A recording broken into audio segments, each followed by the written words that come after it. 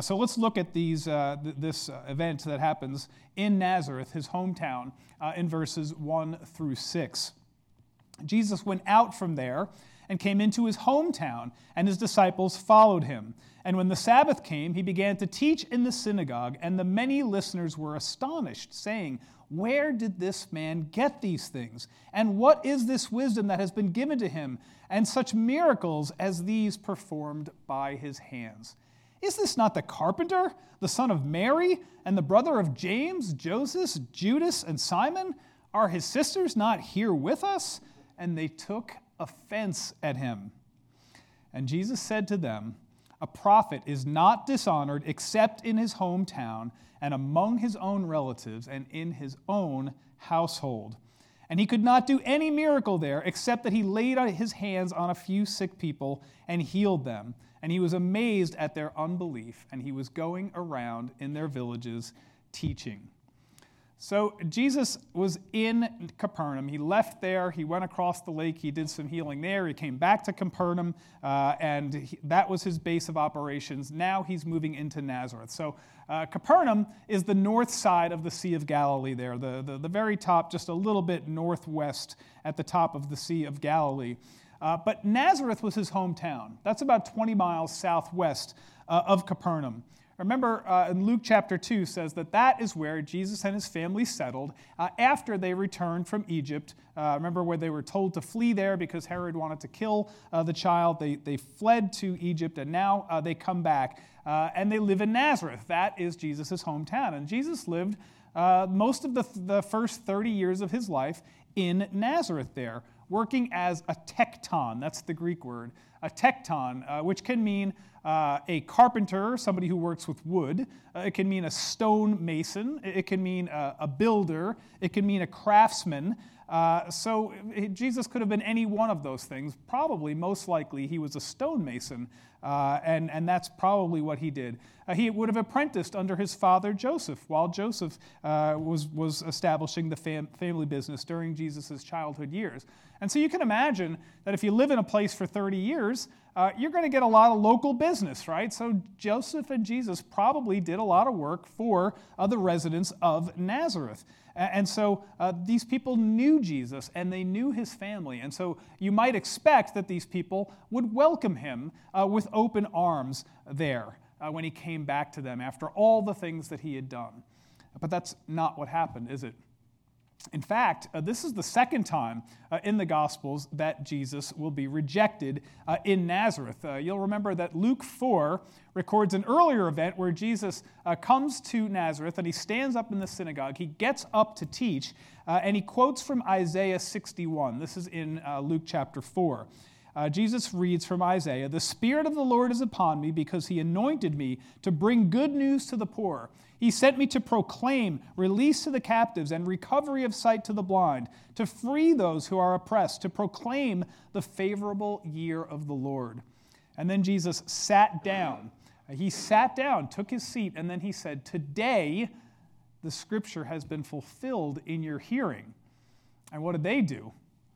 They rejected him, right? They led him out to a cliff. They were going to toss him off the cliff and kill him for making the claims that he made. And so in Mark 6, Jesus returns to Nazareth. Can you imagine? After they tried to throw him off a cliff, here he comes back again. What an astounding act of grace to offer himself to them another time. I would not go back to the place where they tried to kill me, I don't think. I'm funny that way. But Jesus came back to Nazareth not to visit his family, right? He came back. This was more of an official visit. He's coming, presenting himself as a rabbi with his students, the 12 apostles, in tow. Jesus had become a big deal by now, right? And so you might think it's a hometown boy makes good. But no, that's not what it was.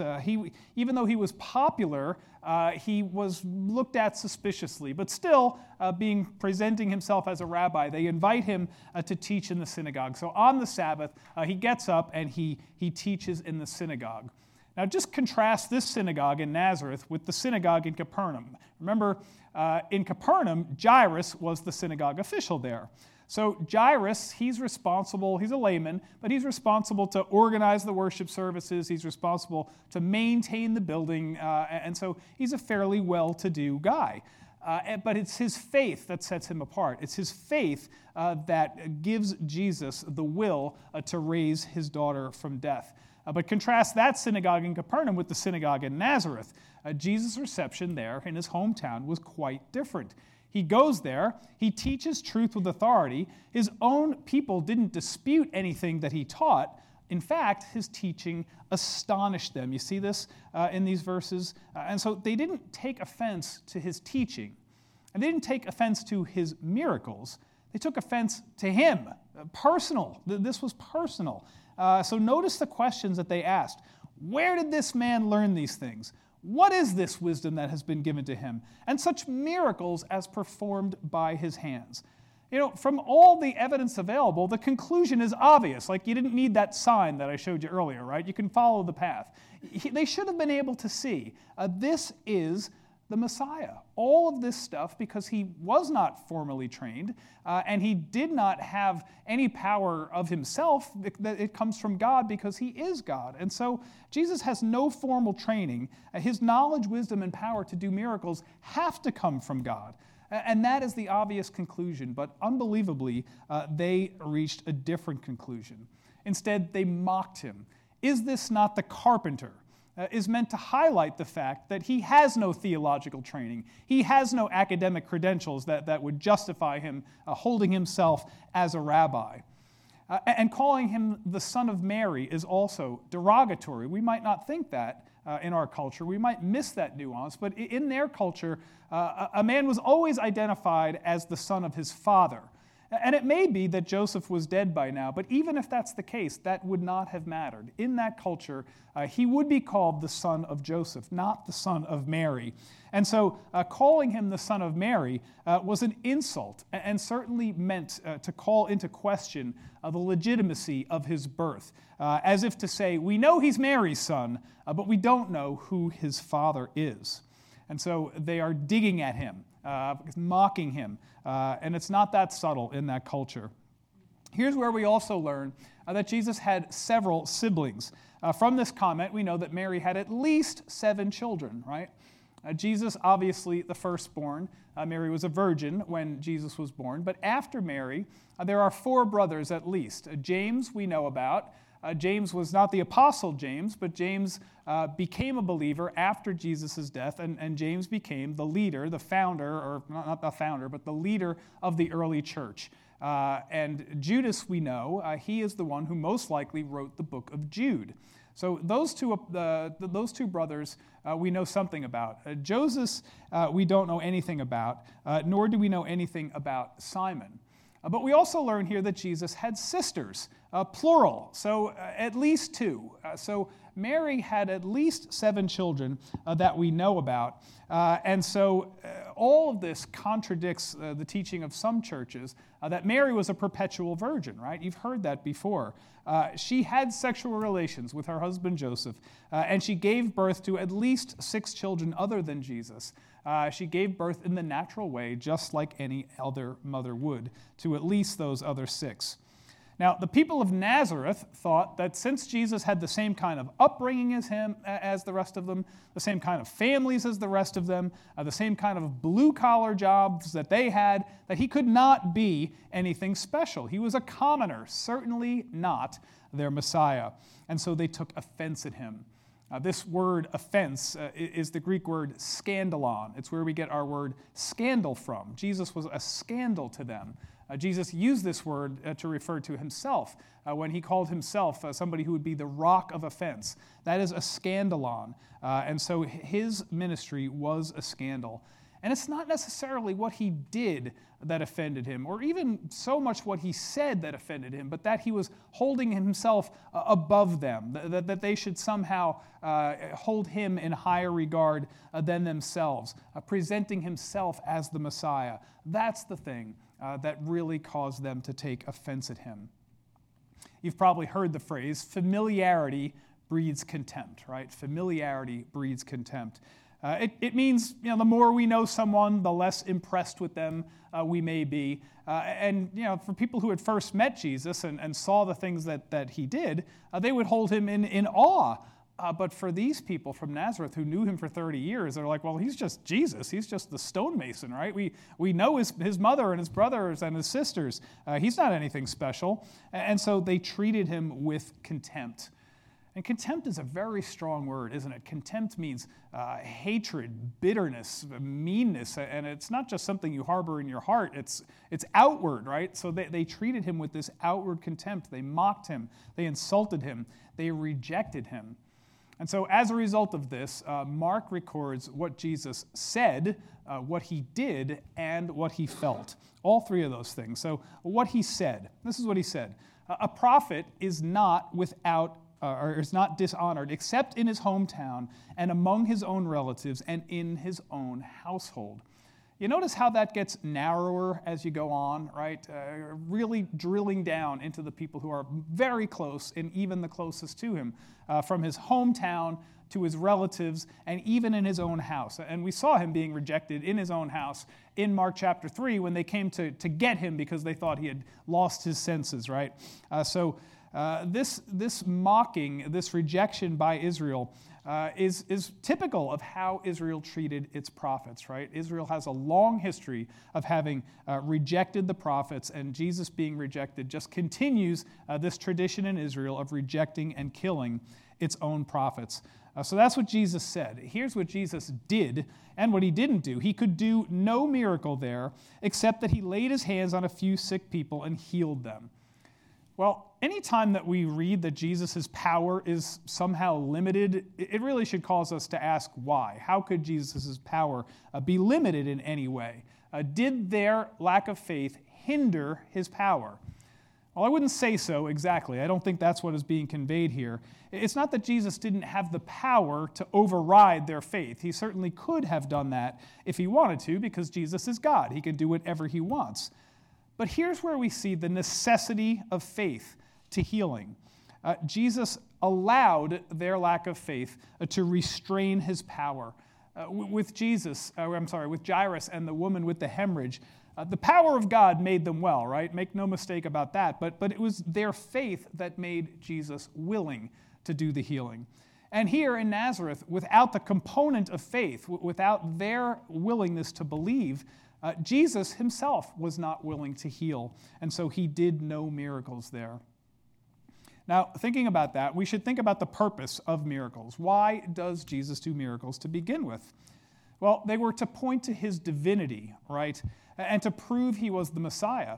And whenever Jesus does something, he puts people on the horns of a decision. Who do you say I am? Do you reject me? Do you receive me? Well, those with hearts open to him received blessings, and they received salvation. But those with hardened hearts became even more hardened, and they brought condemnation on themselves because they refused to believe, because they had no faith. And yet, Jesus still healed a few here, didn't he? Mark almost talks about this as an aside. Oh yeah, he healed a couple people, right? Like that's no big deal. But whenever Jesus heals someone, anyone, that's a very big deal, isn't it? But Mark meant to contrast here the few who had faith with the overwhelming majority of people who did not have faith, who brought condemnation on themselves. And the results are very different. Jesus healed those with faith and did not heal those without faith. And he left them in their unbelief. So what Jesus said, what Jesus did, what Jesus felt. He was amazed, maybe your version says marveled, at their lack of faith. Only 2 times in the Gospels does it say that Jesus marveled about anything, and both times it has to do with faith. Jesus marveled at the centurion's faith when the centurion said, Lord, just say the word and he shall be healed. My servant shall be healed. You don't need to come to my house. Just say the word and he'll be healed. And Jesus marveled at his faith. So that's one time. And here is the other time. He marveled at their lack of faith. So how discouraging, how insulting to Jesus that in his own hometown these people rejected him. But this entire episode foreshadows what is coming, not only in the next few verses, but in the whole of Jesus' life. These next few verses, or what's happening here, foreshadows the highs and lows of ministry that the apostles themselves are going to see in the next few verses. They're going to be rejected by some. They're going to be received by others. Ministry has highs and lows. But this also especially foreshadows Israel's final rejection of Jesus and looks forward to his crucifixion, where they will finally reject him and he will go to the cross for their sins. And Jesus, knowing that that is probably only mere months away, he needs to prepare these disciples for their ministry once he was gone. And so they left Nazareth for ministry in the surrounding towns. And you could say that the disciples' real schooling doesn't begin until now, until verses 7 through 13, when Jesus sent them out. So we saw no faith in Nazareth. Let's look at some faith in the surrounding towns. Mark chapter 6, verses 7 to 13. And he summoned the 12, and he began to send them out in pairs, and gave them authority over the unclean spirits. And he instructed them that they were to take nothing for their journey except a mere staff, no bread, no bag, no money in their belt, but to wear sandals. He added, "Don't wear 2 tunics." And he said to them, "Wherever you enter a house, stay there until you leave town. Any place that does not receive you or listen to you, as you go out from there, shake the dust off the soles of your feet as a testimony against them." And they went out and preached that people are to repent. And they were casting out many demons and were anointing with oil many sick people and healing them. So let me point out to you that these few verses here are the beginning of another one of Mark's sandwich stories, right? We've seen a couple of them before. In this particular one, we have, as the piece of bread, the disciples are being sent out. And then Mark is going to interrupt this story with the story of how Herod killed John the Baptist. And then he's going to return to this story and talk about the results of the disciples' ministry. And that'll be at towards the middle verses of the chapter here. But I wanted to put these verses with verses 1 to 6 to contrast what happens here, the faith of these folks with the lack of faith in the people of Nazareth. So I'll remind you about the sandwich next week, but I want to talk about these verses here today. These disciples, they went out in faith, and the people who received the disciples received them in faith. And Jesus was able to heal them through the disciples, even though he wasn't even with them. And so let's just focus for a second on the disciples. It's not very often in the Gospels, and particularly in Mark, that the disciples get it right. We agree with that? I mean, they're constantly misunderstanding his mission, misconstruing what he's doing, missing the point of his teaching. They get it wrong almost all the time. But here, they obey in faith, and the results are amazing. This is, you'll remember back in Mark chapter 3, when Jesus called his disciples, he said he had a purpose for them, for calling them. He said, and he appointed 12 so that they would be with him, and that he could send them out to preach and have authority to cast out demons. So that was in chapter 3. Since then, Jesus has been encountering all kinds of evil, all kinds of sickness, even death, and he's doing all kinds of miracles through this, right? Casting out demons, healing sickness, even raising Jairus' daughter from the dead. And while this is happening, the disciples are just cheerleaders, right? They're bystanders. They really don't have much of a role in this. But in verses 7 through 13, it was time for them to get their own hands dirty. That was going to be the thing that launches them into ministry. So Jesus sent them out to fulfill the purposes for which he called them in chapter 3, to proclaim the gospel, to heal, and to cast out demons. Now remember, these disciples are just regular guys, right? They don't have a whole lot of understanding. They're very confused by Jesus' mission. And it's one thing to be with Jesus as he's doing all these incredible things. It's another thing completely to be sent out without him and to be expected to do these things, right? I mean, if Jesus sent me out and said, I want you to go raise the dead, I would be like, how? How am I supposed to do that, right? And so this is an act of faith that they are going to go out and do this. And so the people that they would meet, they had probably heard of Jesus, but they didn't know, They didn't know Peter. They didn't know James. They didn't know John. These are just Jesus' sidekicks. These guys had no special training or power of their own. And so Jesus, knowing that, sends them out in pairs, right? One, for support, but two, because, as the law says, the proof of any matter is confirmed by two witnesses. So they go out together, two by two, validating the proof of their message, but with two people. And yet still, whatever they needed would have to be provided, because Jesus didn't let them take anything, did he? And so the first thing that Jesus gives them is his authority. And that's the biggest thing that he gives them. Years ago, my brother-in-law, Paul, was working for a Christian ministry, and he was doing fundraising. And as a thank you to his largest donors, he had booked an all-expenses-paid weekend in Kiowa Island, South Carolina, to play golf. And two of the guys who were supposed to go on that trip, one of those guys owned a private jet, and he was flying out of Teterboro Airport, which happens to be about 10 minutes from where we used to live in northern New Jersey. And at the last minute, this guy and his friend backed out. So my brother-in-law, Paul, calls his brother, Tom, and me and says, "How'd you like to take a private plane to Kiowa Island and play golf for the weekend?" And we were like, yeah, we'd like to do that very much. So we did that. We drove to Teterboro Airport, and we bring our golf bag, and we walk onto the tarmac, and we walk onto the plane like we own the place, and the pilot and the crew were waiting for us to take off. Can you imagine such a thing? That they would wait for me to take off. So what a nice change that was. But we were just regular guys. I had no authority of my own to get on that plane, but I went with the authority of the guy who owned the plane, who said to the crew, "You treat this guy like you would treat me, even though he's a nobody," right? And so they treated me like they would have treated him for 2 hours at least anyway, as we flew down to Kiowa Island.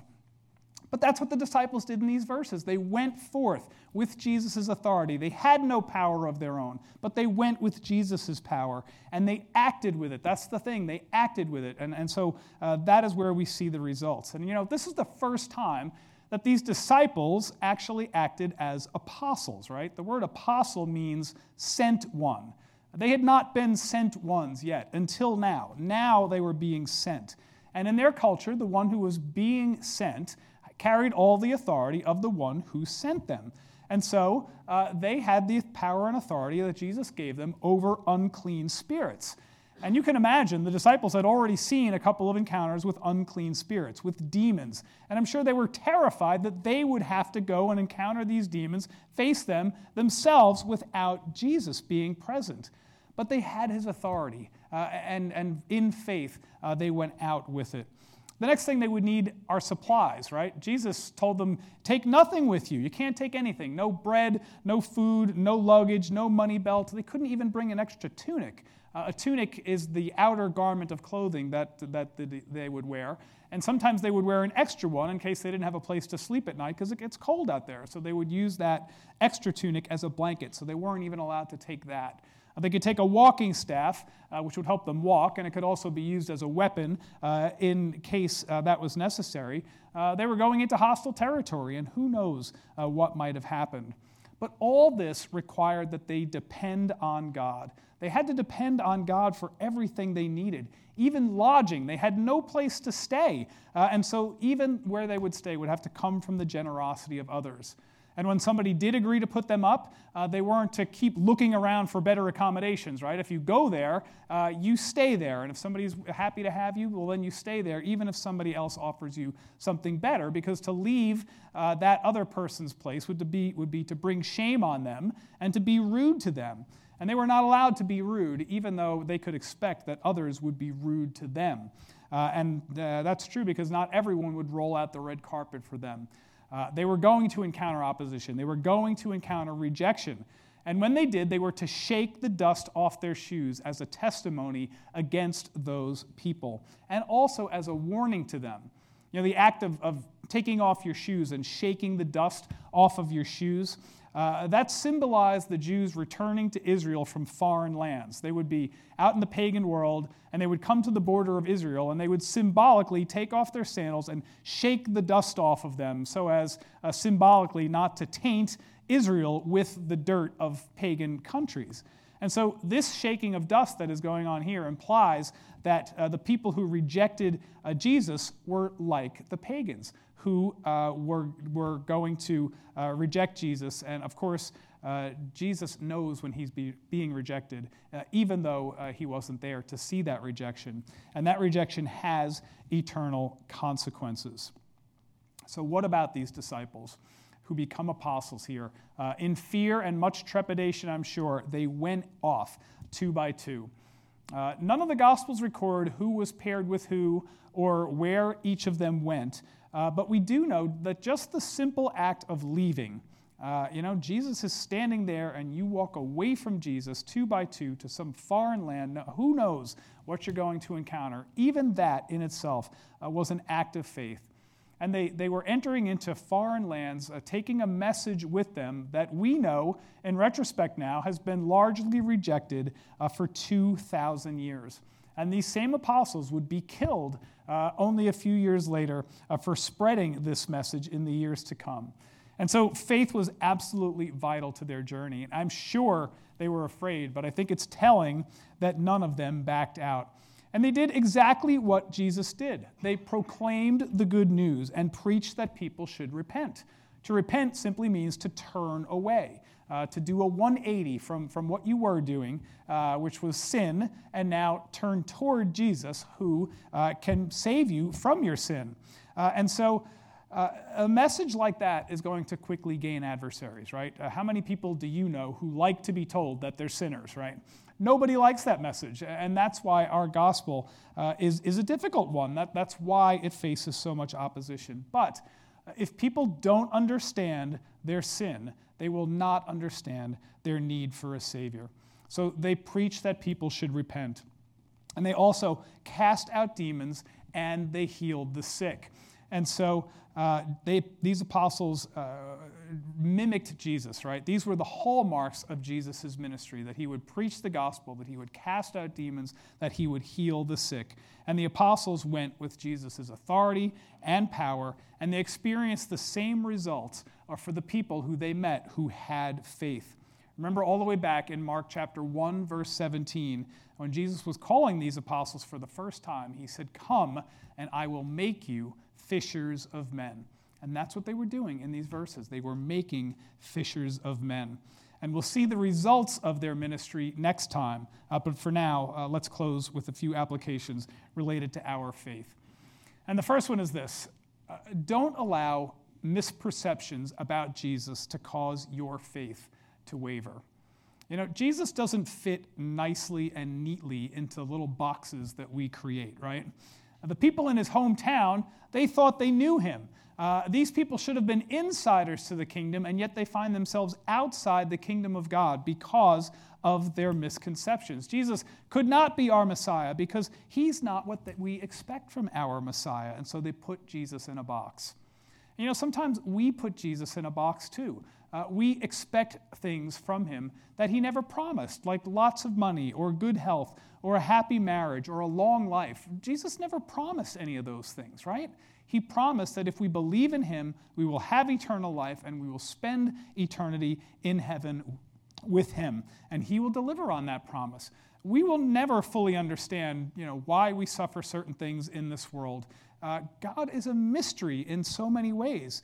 But he has revealed enough of him about him to us so that we would love him and worship him and trust him. So don't allow misperceptions about Jesus to cause your faith to waver. Don't allow Jesus' physical absence to cause your faith to waver. We don't see Jesus, do we? But his physical presence is not necessary for his power to be present. The disciples needed that lesson, right? Jesus sent them away, and they had to trust in faith that they were going to go with his power and do great things in his name. And that's a lesson these disciples would need, because in just a few months, Jesus was going to depart from them forever. And so as they looked back on this episode and other episodes like this, they would remember that Jesus' power is present even though he is absent, and that all they needed was faith. And that's what we need too, right? We don't see Jesus, but Jesus is alive. Jesus is everywhere. And in fact, his Holy Spirit lives inside of us. And he promised us that the Holy Spirit would empower us to become more like him and to do great things that will glorify him. And Jesus will deliver on those promises too. So don't allow misperceptions or physical absence to cause your faith to waver. Don't allow your needs to cause your faith to waver. You know, it is awesome that we have the Holy Spirit living inside of us. That's all we need for all eternity. But for these few years that we live on earth, we do have physical needs, right? We need food, clothing, and shelter. And the disciples learned on this journey that Jesus can provide for anything that they need. So have we learned that lesson? We often get worried when money is tight, or when the prognosis isn't good, or when relationships go awry. Jesus proved to his disciples that he can provide everything they need. And he's also proven to you and to me 1,000 times that Jesus can provide whatever it is that you need. And he will provide again according to his timing and his will. So don't allow misperceptions, physical absence, or your needs to cause faith to waver. And last, don't allow opposition to cause your faith to waver. The disciples learned that even though Jesus ordained the mission, that did not mean that the mission was going to be easy. And they could expect opposition. Many would not receive them as they took an unpopular message into hostile territory. Now, we're going to face opposition too. In fact, the world, as you know, is under assault from Satan right now. And I don't know if I've ever in my lifetime seen anything like this, where satanic opposition to the gospel and to Jesus is so high. But even so, there is nothing new under the sun. There's nothing new under the sun. God is still in control. God is still sovereign. Whatever is happening in the world, God is allowing it for some purpose that will ultimately bring him glory. And so we have nothing to fear, and we have no reason to allow opposition to weaken our faith. So no matter what you encounter, whether it's misperceptions, physical absence, your needs, opposition, don't let anything cause your faith to waver. You know, I started out this message talking about that unnecessary sign near our house, right? This is a superfluous sign because the terrain is so obvious. We can all see very clearly how the path winds. So why do we need this sign?